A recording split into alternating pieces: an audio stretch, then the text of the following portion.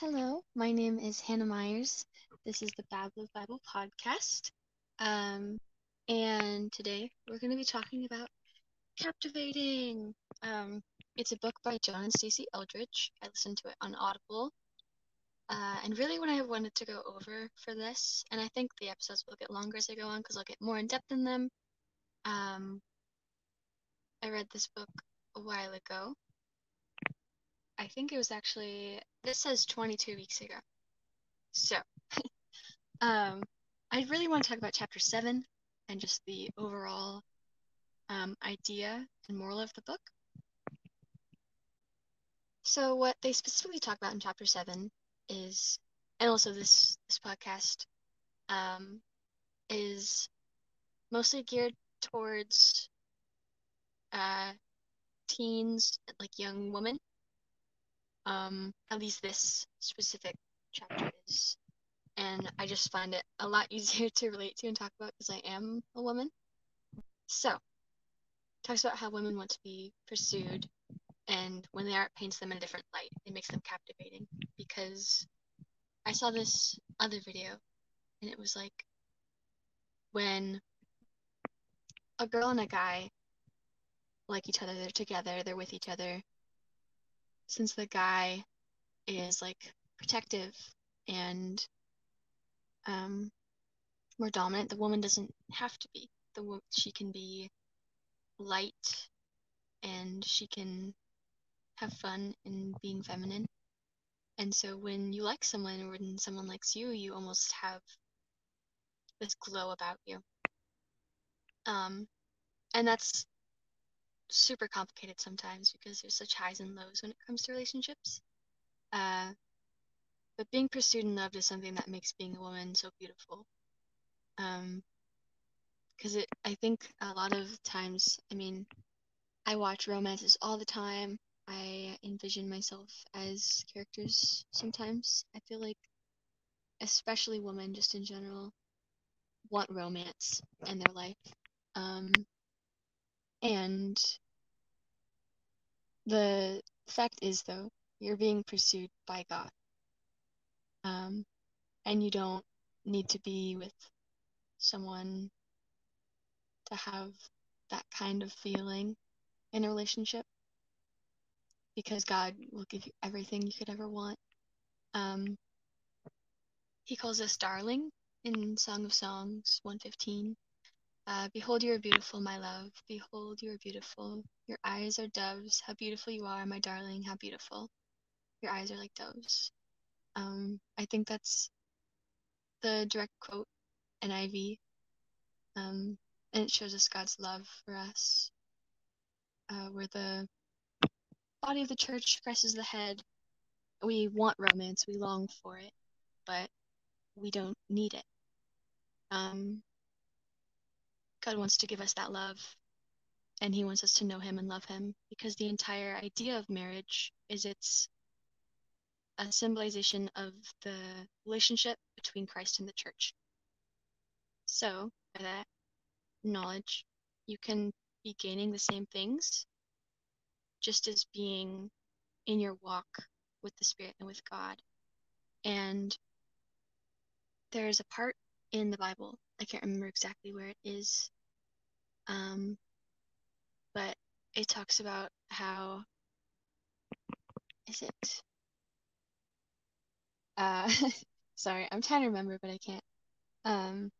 We have people have a gift when they're single, and there's a married guy in the Bible who says, I wish I was single, or I wish you were single like me.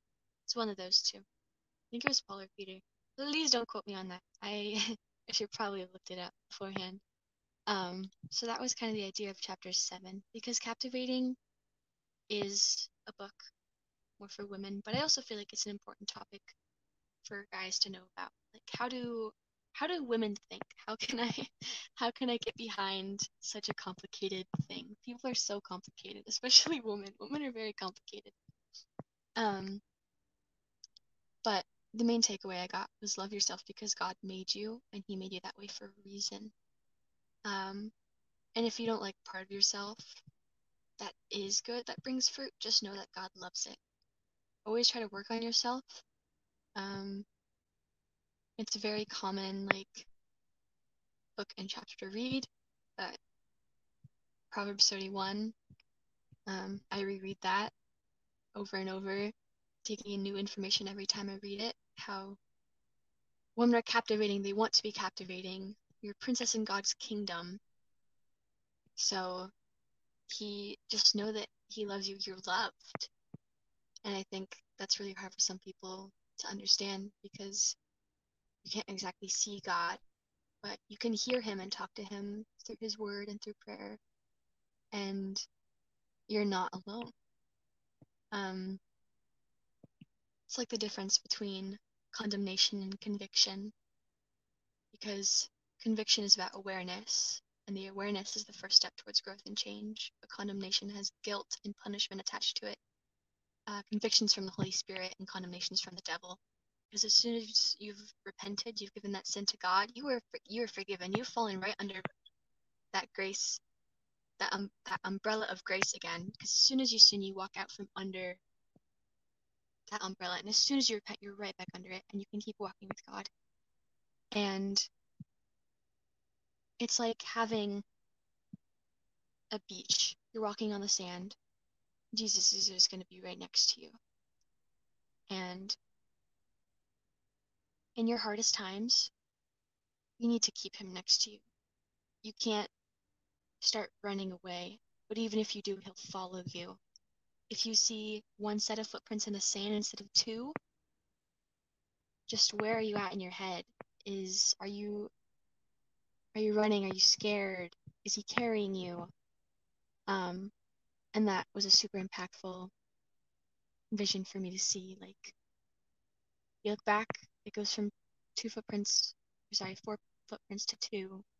It's because God's carrying you, because is our hope. And I feel like even just as a scientific thing, faith makes people happy. It makes them joyful, especially in Christianity. And I feel like that just proves more on the point that God is real. He's our Savior, because we're kind of programmed to feel joy when we indulge in him.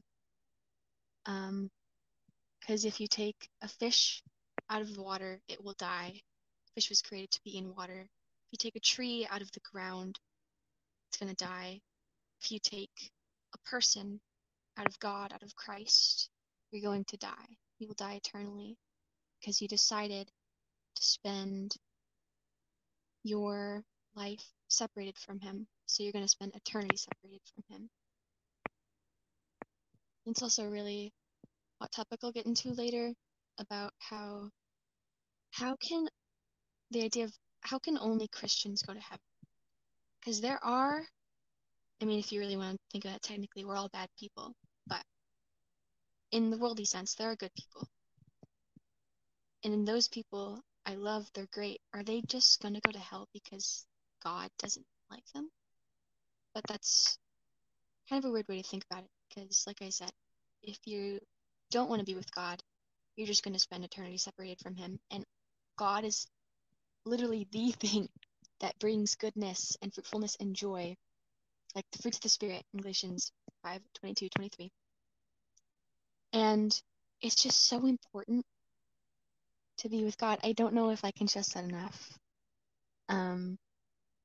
But captivating, if you're a woman and you have that sense of, I want to be captivating, I want to glow, I want guys to like me, just know that like the guy does like you. That God loves you. If you're ever feeling such a strong condemnation for something, and you know you're forgiven and you're still feeling guilty about that, give it to God. And if you're mad at God, tell him you're mad at him. If you don't want to talk to him, tell him you don't want to talk to him.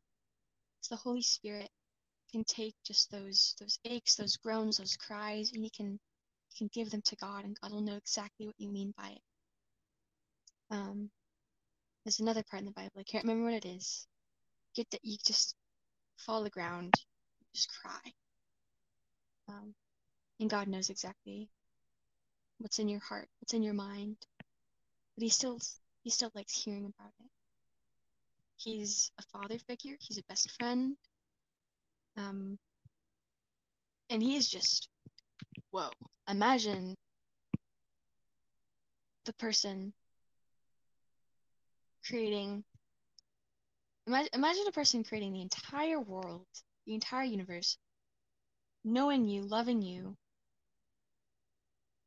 for you, knowing every hair on your head, knowing every single name of every star, every person.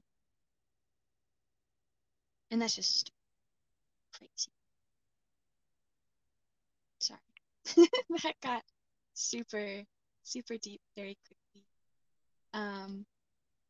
But I feel like that's just how the Bible is. You start taking more steps into it. You take baby steps. You're crawling, you're walking, you're running with God, and you're just on that high.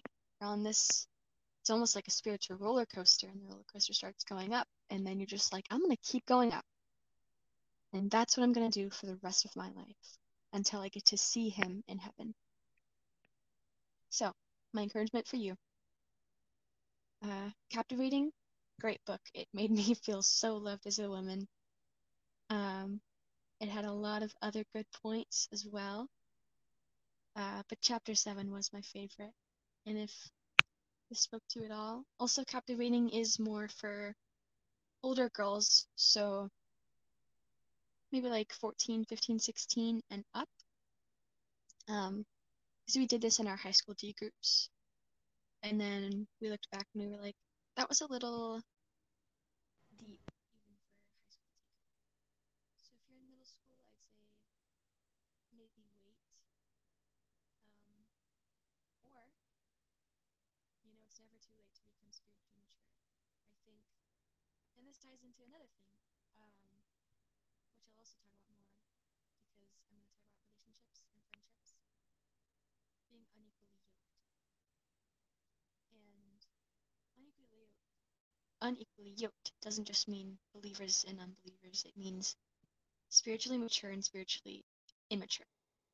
And there's nothing wrong with being friends with someone who is less spiritually mature than you or more spiritually mature than you, because you can pull them up and you can be pulled up by those people. But if you're with someone who isn't on that same height and depth feeling and just the love for Christ that they have in their heart isn't in the other person's heart, it's not going to be a good relationship.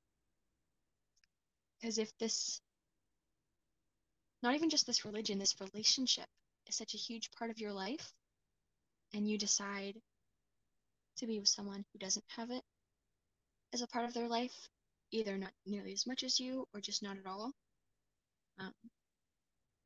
you're going to feel maybe embarrassed or possibly annoying just even talking about it. And I could talk about the Bible forever with the people that I love.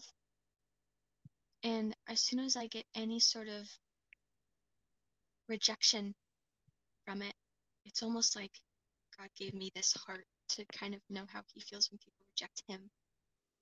Because even if a fellow Christian doesn't want to talk about the Bible with me, it kind of stings in a way. And I'm obviously not bragging or holding myself to a higher standard just because I like talking about the Bible. I just want everybody to know that if you feel that,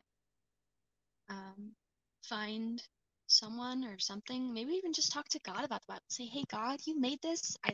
I love it so much. I love you. Stories are awesome.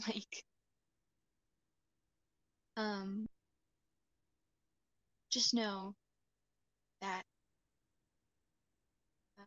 that stinging feeling of people rejecting Christ through you, you're not alone. And I really feel like God feels that too. He feels grief and sorrow. Jesus wept. And yeah, I feel like if I go on any longer, I'll just start ranting more. And this wasn't even super about Captivating, 'cause it's been a while since I've read it. but I might come out with another episode later, just like Captivating 2.0 or Captivating 2, where I like really dive into captivating, because I know I'm going to super dive into Even Exile and It Is Well and Basic Discipleship. So I hope you had a good time, and if it wasn't made clear already, when I say little anointed one, that's what Christian means. Christian means little Christ.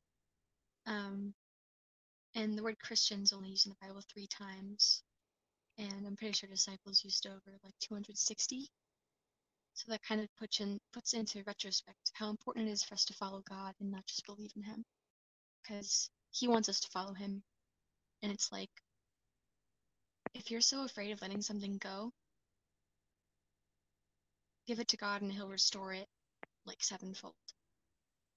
If something doesn't work out, you're you're going to gain something so much greater and so much better than you could have ever imagined.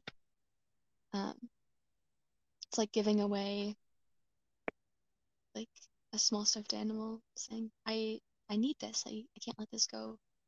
You give it to God, wait a little bit, and then He gives you like one that's 3 times as big or something like that. And really listen to your gut, kind of. Because even though that sounds weird, I feel like your gut, even just like your mind, your soul, they're all tied into each other. And if you really decide to follow and walk, you'll see it clearer, you'll hear it better, and it'll just get easier to know what God's trying to tell you over time, of course. But it's extremely important. So just, yeah, take that as you will. That was my rant on captivating. A lot of these are going to be more like rants than reviews, but nonetheless, I hope you liked listening to my funky little talk. And yeah, bye.